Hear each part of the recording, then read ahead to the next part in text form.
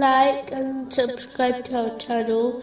Leave your questions and feedback in the comments section. Enjoy the video. Continuing from the last podcast, which was discussing chapter 29, verse 45. And establish prayer. Indeed, prayer prohibits immorality and wrongdoing.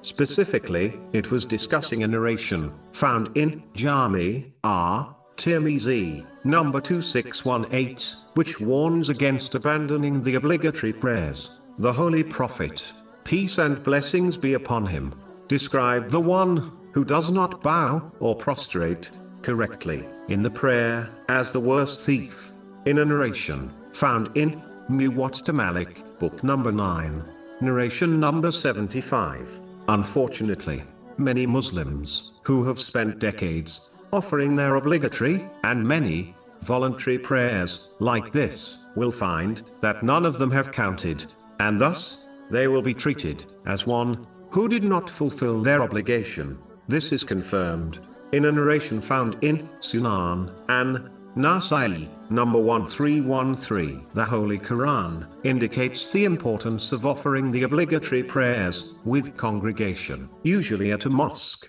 Chapter 2, verse 43. And establish prayer and give zakah and bow with those who bow in worship and obedience. In fact, due to this verse and narrations of the Holy Prophet Muhammad, peace and blessings be upon him, some reliable scholars have declared this obligatory on Muslim men. For example, one narration found in Sunan Abu Dawood, number 550, clearly warns that the Muslims who would not offer their obligatory prayers with congregation at the mosque were considered hypocrites by the companions. May Allah be pleased with them. In fact, the Holy Prophet, peace and blessings be upon him, even threatened to burn the houses of those men who failed to perform their obligatory prayer at the mosque with congregation. This is confirmed in a narration found in Sahih Muslim, number 1482. Those Muslims who are in a position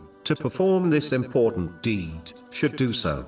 They should not fool themselves into claiming they are performing other righteous deeds, such as helping their family with house chores, even though this is a tradition of the Holy Prophet, peace and blessings be upon him. According to a narration found in Sahih Bukhari, number 676. But it is important not to rearrange the importance of his traditions according to one's desires. Whoever does this is not following his traditions, they are only following their own desires, even if they are performing a righteous deed. In fact, this same narration concludes by advising that when it was time for the prayer, the Holy Prophet, peace and blessings be upon him, would leave for the mosque.